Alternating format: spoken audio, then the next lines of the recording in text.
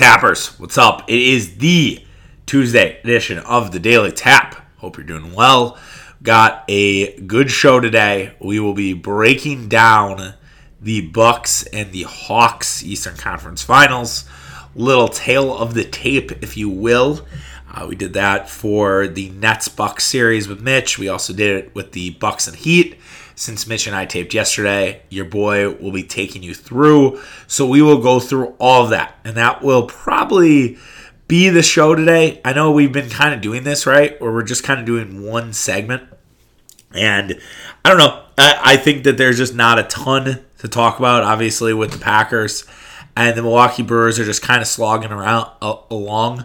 I'll maybe mention them at the end, just in terms of this has been kind of a frustrating sort of few weeks, I guess, for the Brewers. They're just not really making that run I think we hope to expect. So maybe we'll do a little Brewers at the end. Obviously, I have some opinions. So we'll talk about that. But we obviously want to talk about the Milwaukee Bucks. The Milwaukee Bucks getting ready to face the Atlanta Hawks on Wednesday night at the Fiserv Forum. The Hawks beat the Philadelphia 76ers in Philly on Sunday night in one of the more shocking results that I think we've seen this playoffs. I know this playoffs has been full of shocking results, but the fact that Atlanta was able to go into Philly and win yet again is fucking incredible and deserves a lot of credit. And this upstart Atlanta team, there are some who believe that Atlanta can win a championship and can get to the championship.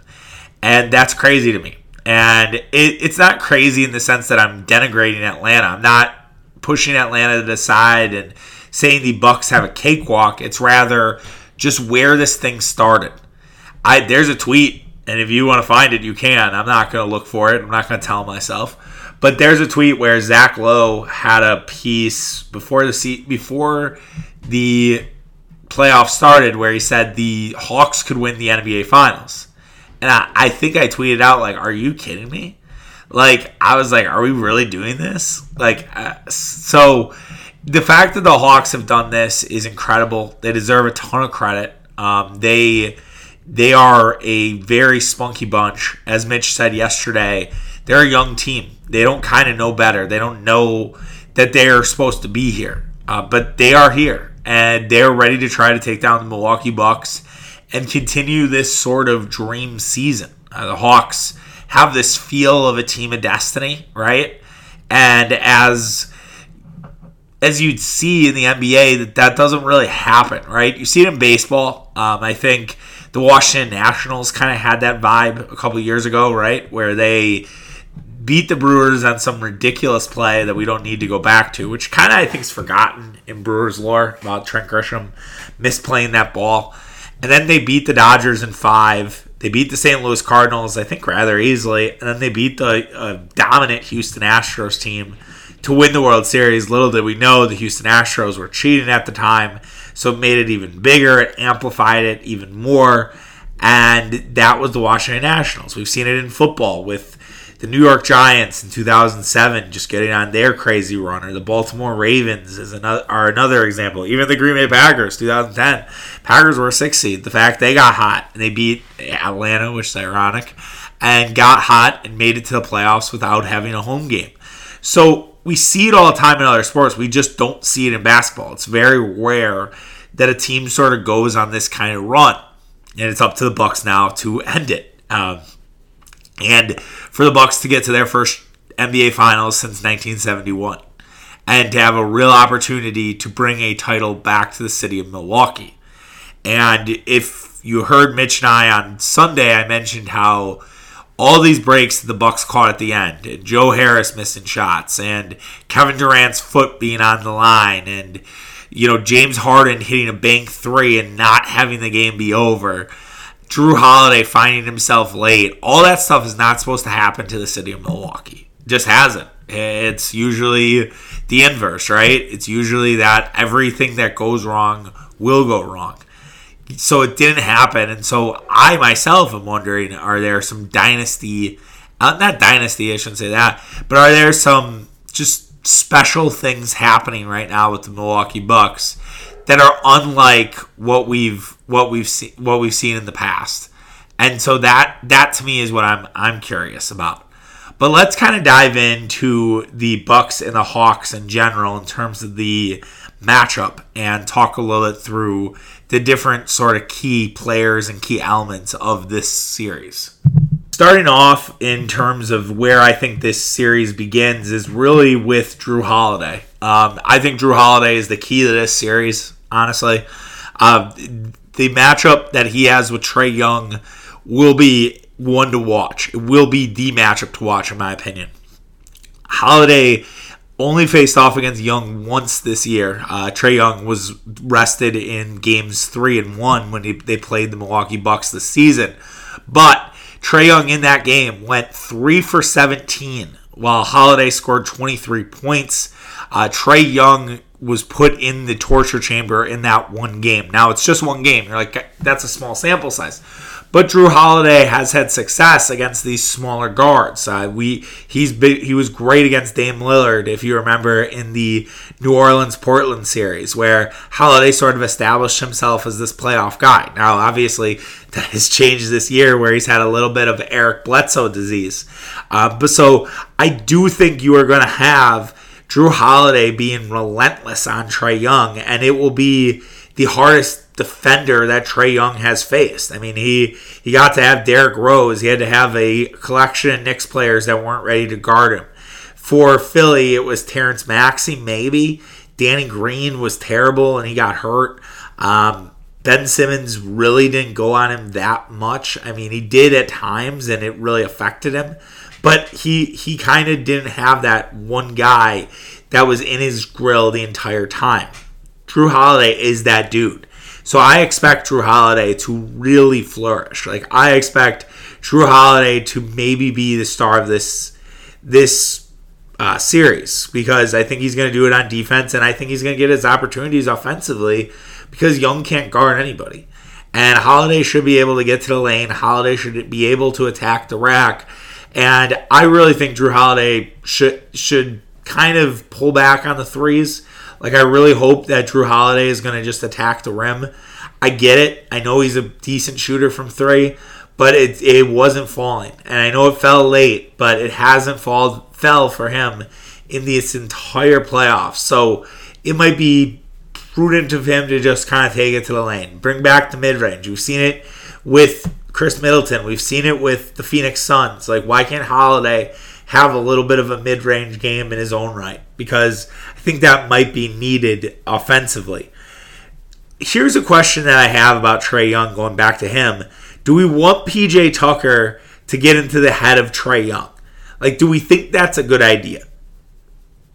I think so. I do worry that Trae Young kind of uses that type of stuff as motivation. But I do think PJ Tucker is a different animal. He's a dog, man. And I don't know who PJ Tucker is going to go against. I don't know if he's going to pick up Herter. I guess he picks up Bogdanovich. But if Bogdanovich is hurt, I guess Herter would be the guy that PJ would pick up. And I think Herter is going to be in a world of hurt. I do not think Kevin Herter is ready for PJ Tucker. And I think you'll get some PJ Tucker, Trae Young moments. I don't think it'll be a consistent thing. But I do think you are going to send PJ Tucker at Trae Young a couple times to beat the shit out of Trae Young. Because I do think that'll happen. So I expect a PJ Tucker, Trae Young kerfuffle. I think the Vegas odds have that as a game 2 thing. But yeah, you'll see those two guys bump chest to chest. Don't be surprised. That's going to happen. Definitely will be a part of it. Last thought on Trae Young, and then we'll move to Giannis. The foul stuff, we saw it with Harden, right? Where Harden got, 3 or 4 calls because he just moved his head. And Trae Young loves to do that shit too. It's infuriating. I think it's what a lot of people hated about Trae Young. I know I was one of them. I hated the fact that all he did was complain. It felt like he would complain to officials. I do agree with the masses that we've all sort of had this renaissance view of Young, but he still does the head fake bullshit that Harden does. Let's hope the league is a little more acclimated to it if they're seeing it for the last few series, and maybe they don't give it to him. That would be great. But You know he's going to get at least one. You just got to ride it out. It's going to be frustrating. As long as the foul shots are even and it feels like it's an evenly called game, I'm not going to worry too much about a couple free throws for Trae Young. Now that could come back to bite me very much, but that's okay. Let's talk about Giannis Antetokounmpo. So Giannis Antetokounmpo should have the opportunity to attack both John Collins and Clint Capella. It'll be interesting to see what they do with Giannis, whether they go with John Collins or they go with Clint Capella. You can make the case for both, right? Clint Capella might not be fast enough for Giannis, but he's big enough. Like, he's big enough to, alter Giannis' shot and make it difficult for Giannis in the lane. But I think Giannis can blow right past Clint. As for John Collins is fast enough to keep up with Giannis, but he's not big enough to hang with him down by the rim. So there's the fundamental problem right now with the Hawks. I think you'll go Collins because that means that Capella would be on Brook Lopez, which could nullify what Brook wants to do. But Giannis should attack these guys. Giannis should go after both. I think you get both in foul trouble. The Hawks have no depth. They have good size right now, but they have no depth. So Giannis should take full advantage of that. I think the comment from Kevin Durant after the game, they kind of did a sounds of the game. The Bucks social media did, and Durant tells Giannis, "Go get your one, go get it, like do this." Like, Durant gave him words of encouragement after the game, and to hear that from the guy that you think is the best player in the world has to mean something. I think you're going to have a massive Giannis series. I truly believe that this will be a narrative-changing series for Giannis Antetokounmpo, because I think what happened in the Brooklyn series is going to propel him for this series. We'll talk a little bit about fatigue here at the end, but I think you're going to have a massive Giannis series, and I think as long as you just keep attacking Capella and Collins, you'll be all right. And who knows, maybe because you have Capella and Collins, maybe there'll be less of a wall because you don't necessarily feel like you need it. We'll see what happens. But I do think that Giannis can have his way with the Collins and Capellas of the world. As evident of the last game they played, Giannis had 34 and 14 in the first. He was fully healthy in game 1, not healthy in game 2, was healthy in game 3. Give it game 1's a wash because Trae Young didn't play. So I'm not gonna quote you Giannis stats in that one for sure. The other thing the Bucks have to do is offensively they need to attack when you have different bad Hawks defenders on the court. One of the things the Sixers did not do is really sort of lay the hammer down when the bad defensive players were in for the Hawks. And the Hawks have a variety of them. Right now their defensive rating is pretty good, which we'll talk about in a little bit here. I have a few other topics I want to get through, but I do want to talk about their defensive rating. But the Bucks offense needs to spring to life. You have Bogdan, who doesn't really defend. Trae Young can't guard a sneeze. Danilo Gallinari not only was a bad defender a few years ago, now he's added, I think, 15 pounds, and he's even worse defender. Lou Will's terrible. So you have 4 guys that are really bad defenders. And if you have 4 guys that are terrible defenders, you have got to take advantage when there are multiple of them on the court. When there are multiple on the court, those are moments where the Bucks need to win. The Bucks need to win those moments. And if they win those moments and they can get on a run or they can get hot, this might not be a series. And so those type of moments are important. And they need to be hunting guys. They need to be hunting Danilo Gallinari. Like, if Danilo Gallinari is on Chris Middleton should get the ball every fucking time. If Drew Holiday's on Lou Williams is on Drew Holiday should be getting the ball every time. If somehow, some way Danilo's on Giannis should just absolutely murder him. Like, the fact of the matter is these guys are very bad defenders, and they have not been exposed yet. Fuck it. Let's talk about the defense now. Because, so, the Hawks right now have a top 5 defensive rating defense. Bucks right now are number 1. They're allowing about 100 points per possession. Hawks are a little bit worse, but they're still pretty good. I think they're at 102. But are we sure that's not fraudulent? Are we sure that's not a little bit misleading? So you think about the 2 offenses they've faced. Philadelphia 76ers, who actually rate pretty well. They're 4th. But they've been awful in the fourth quarter. They've slogged everything down, and it just has not worked. And then the New York Knicks, whose offense, became a fossil because Julius Randle couldn't do anything in the postseason. So, are we sure Atlanta's defense is good, or is this just kind of a fraudulent thing for the Hawks, and the rooster will come to roost come Wednesday night and be like, oh yeah, this Hawks team does not really play that good of defense. We'll see.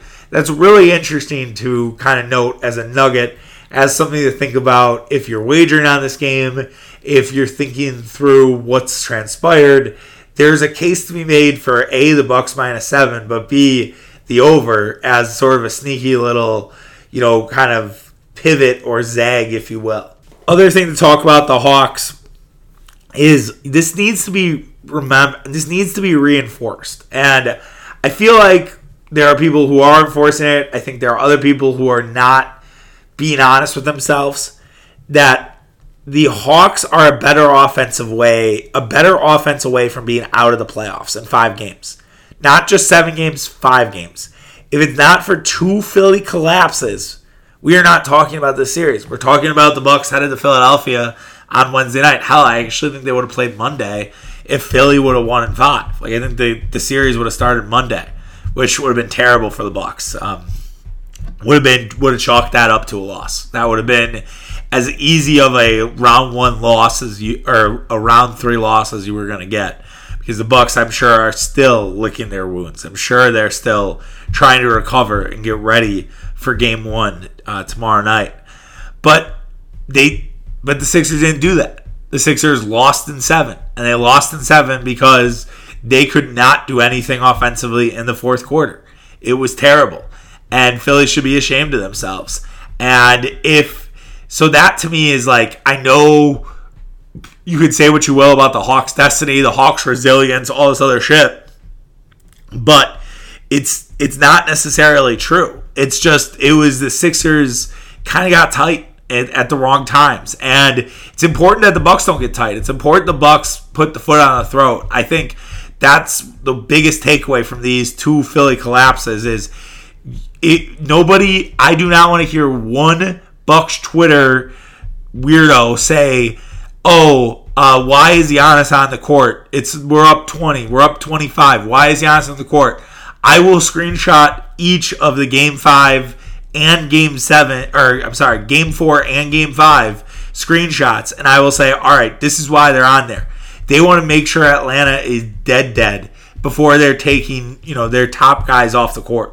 Because that, to me, would be a grave mistake after what Atlanta has already shown you they're capable of doing. One of the other things I'm wondering about is Bogdan Bogdanovic. So Bogdan has a knee injury. They don't really know what it is. They're not really talking about it. He only played 21 minutes in Game 7. And I'm starting to wonder, should he even really play before Game 3? Think about this. And they could basically put him on ice for a week. They could say, you are not playing in Games 1 or 2. And you're going to start again in game number 3. And if the Hawks look at what the Bucks did, and they went up 2-0, the Utah Jazz, remember, went up 2-0, and then they were beaten 4 by the Clippers, and the Clippers won in 6. Could the Hawks basically say it's a weird year, it's an uneven year, teams are winning even though they're up 2-0, it doesn't really matter. Could we go down 2-0? Because I do think Milwaukee is supremely better without Bogdanovic in the lineup. Could we get that and try to steal one back? Or at least rest him for Game 1 and get him ready for Game 2. And maybe limited minutes in Game 2 and a full ramp up in Game 3. Because this is the time to rest him. He's had a couple days off before their game. They've had 2 days off instead of the Bucks 3. And then it's going to be every other night going forward. So I don't know if it makes sense to play Bogdan in game number 1. I don't think that would be the recommended thing if I were a Hawks fan. I know I get the idea, right? Bogey's been great for them, and I do have nightmares that Bogey has like 6 threes in a game and buries the Bucks. But right now, that knee injury, he really can't play. And so he does need rest. So we'll see. We'll see if they do rest him in game 1, and then we'll see if he's back for game number 2, because his knee's an issue, and I don't think they can have him gutted out. I think they're going to need to give him a night off one of these games. A couple other things I want to talk about. I think Bobby Portis is going to have a say in this series. I know Bucks Twitter was kind of angry that Bobby didn't get any time against Brooklyn. I think a lot of it had to do with the fact that they wanted to have Giannis go small. And so when Giannis went small, that meant Pat Connaughton had to come in, and it really didn't leave a spot for Bobby Portis. Now, with Clint Capella and John Collins, I think Bobby Portis should have a say. He's had some nice games against the Hawks. He had, I think, a 11-8 against Atlanta this season. So I think Bobby's going to have a say. And I think Bobby's going to be motivated to make a statement. I hope that Portis doesn't try too hard when he's out there, because I don't want him to get wrapped up in the fact that he was benched down the stretch against Brooklyn. This is just more of a series for Bobby than the last one, and I expect him to have a big moment or two in this series. I do also want to push back on the idea that the Bucks don't have a bench. Heard that a little bit yesterday, and I know the Bucks only played like 6 guys on Sunday, or Game 6 and Game 7. And it's kind of ironic that people are like, oh, the Bucks don't have a bench. It's like, isn't this what you fucking people wanted? Isn't this what you people wanted when you said, oh, Mike Budenholzer, he plays too many bench guys. He plays too many bench guys. He should only play starting 5. He should play 6 guys. And now it's like he does that. He makes that adjustment. And now it's like, oh, wait, the Bucks don't really have a bench. Send the take. Like, it's ridiculous. But I do want to point out, like, here's the thing. Bryn Forbes had a huge role in round 1. Bryn Forbes was one of the reasons the Bucks won in round 1. I think Pat Connaughton played a really big role in round 2. Like, even if he didn't score, I think the small ball lineup with Connaughton was an eye-opener. And I think he was really active on defense. I think he had some moments. Yes, sometimes his 3 was a little broke, but that's okay. That happens. It happens to the best of us. And could this round 3 be Portis? Could this be Portis? Could the bad perimeter defense of the Hawks, could that mean Bryn Forbes is this guy? It's all very possible here. So I'm not ruling that out that the bench has another moment in them, because I think they do. I don't think this is a bad bench. I think it's not necessarily a consistent bench, and it's not one guy that's coming off the bench and making a splash. Lastly, what will Game 1 look like? I'm very fascinated to see what Game 1 ends up being like, just because the Hawks have won Game 1 in their first 2 series. Can they do it again? Will the Bucks have enough rest from the last series? Will the Bucks not be hungover? I do worry about that emotionally. Like, will they kind of have an emotional letdown? I think it actually helps the Bucks that they're playing at home, because I don't think the crowd will let the Bucks be hungover. I think maybe you'll see it in the first quarter. Like, if I was first quarter Murph, I would not bet the Bucks. But I think by quarter 2, the Bucks will start feeling that crowd, and they'll start getting fired up and getting ready to take Game 1. But it'll be a fight. I'm not taking Atlanta lightly at all. I know Atlanta's capabilities, and so be very interested to see what happens. I do think from a prediction standpoint, you guys are going to say, wow, this is a huge contradiction. But I have the Bucks at 5. I think that even though I'm not taking Atlanta lightly, I think the Bucks are just a better team. And I think that after playing Brooklyn, this is going to look like a cakewalk. And I said that Nets-Bucks series was the NBA Finals, and it fucking looked like it, right? And so I think now you're going to see the Bucks sort of emerge. And I'll give Atlanta a game because it happens, right? It's just bound to happen. But I will say the Bucks win in 5, and they go back to the NBA Finals for the first time since 1971. All right, let's talk a little bit about the Brewers, and then we'll ride out of here.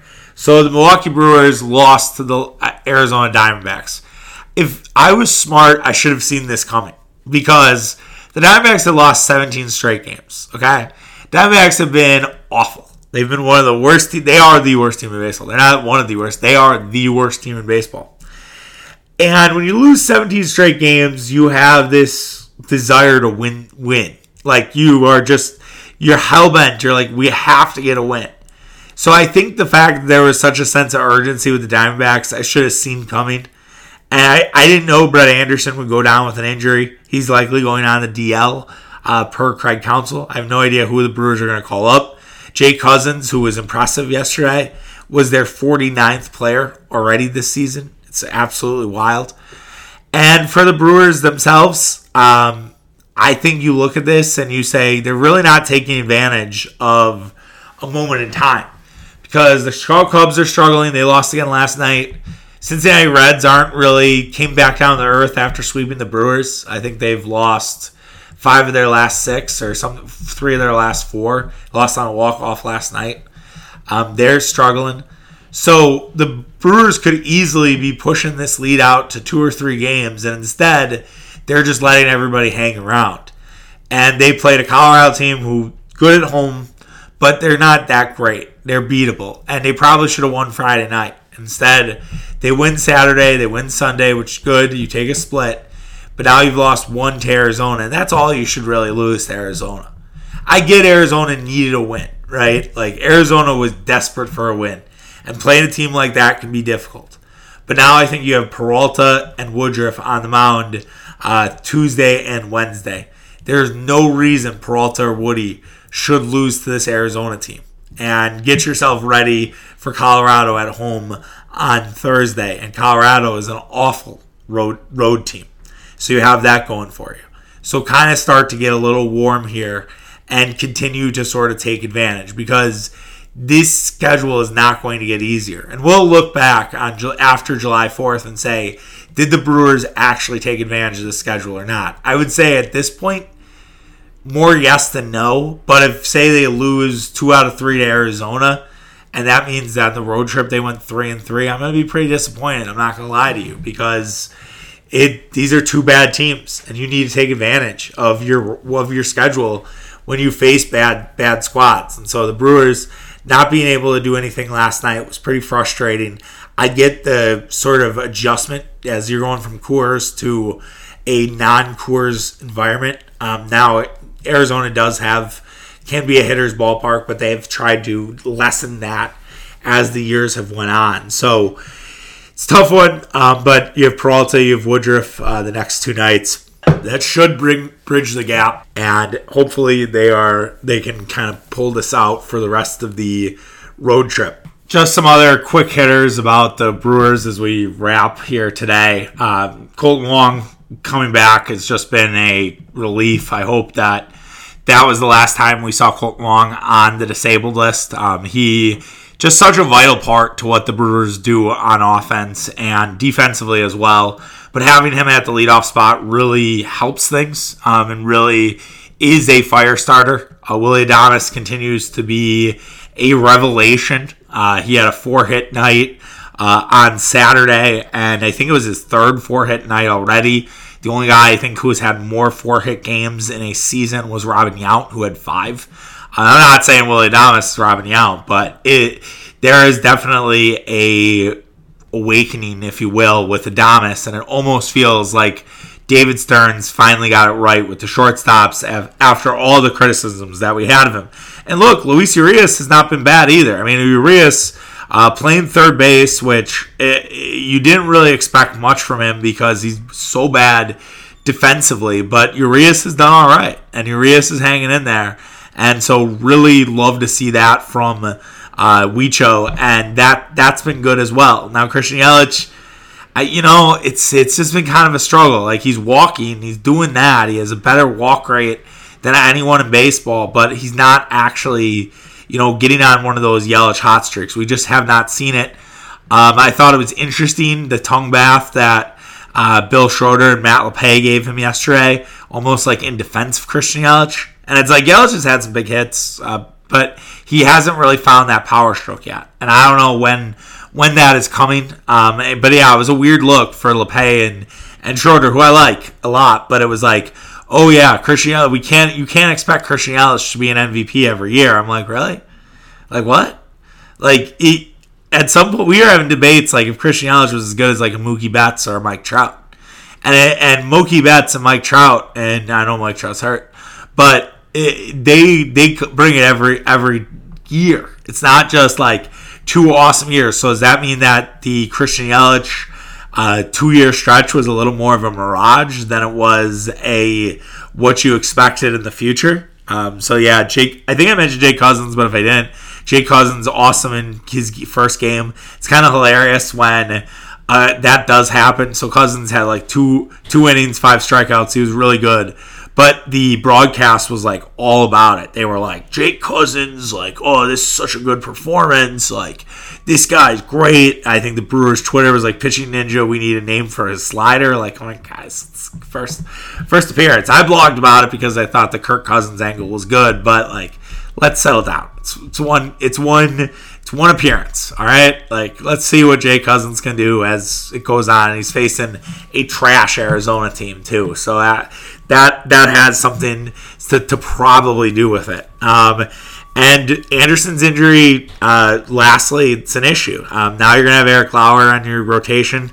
Eric Lauer was good before he kind of went Dave Bush on us in the 6th inning. I don't feel confident with Eric Lauer on the mound, and I'm curious to know whether...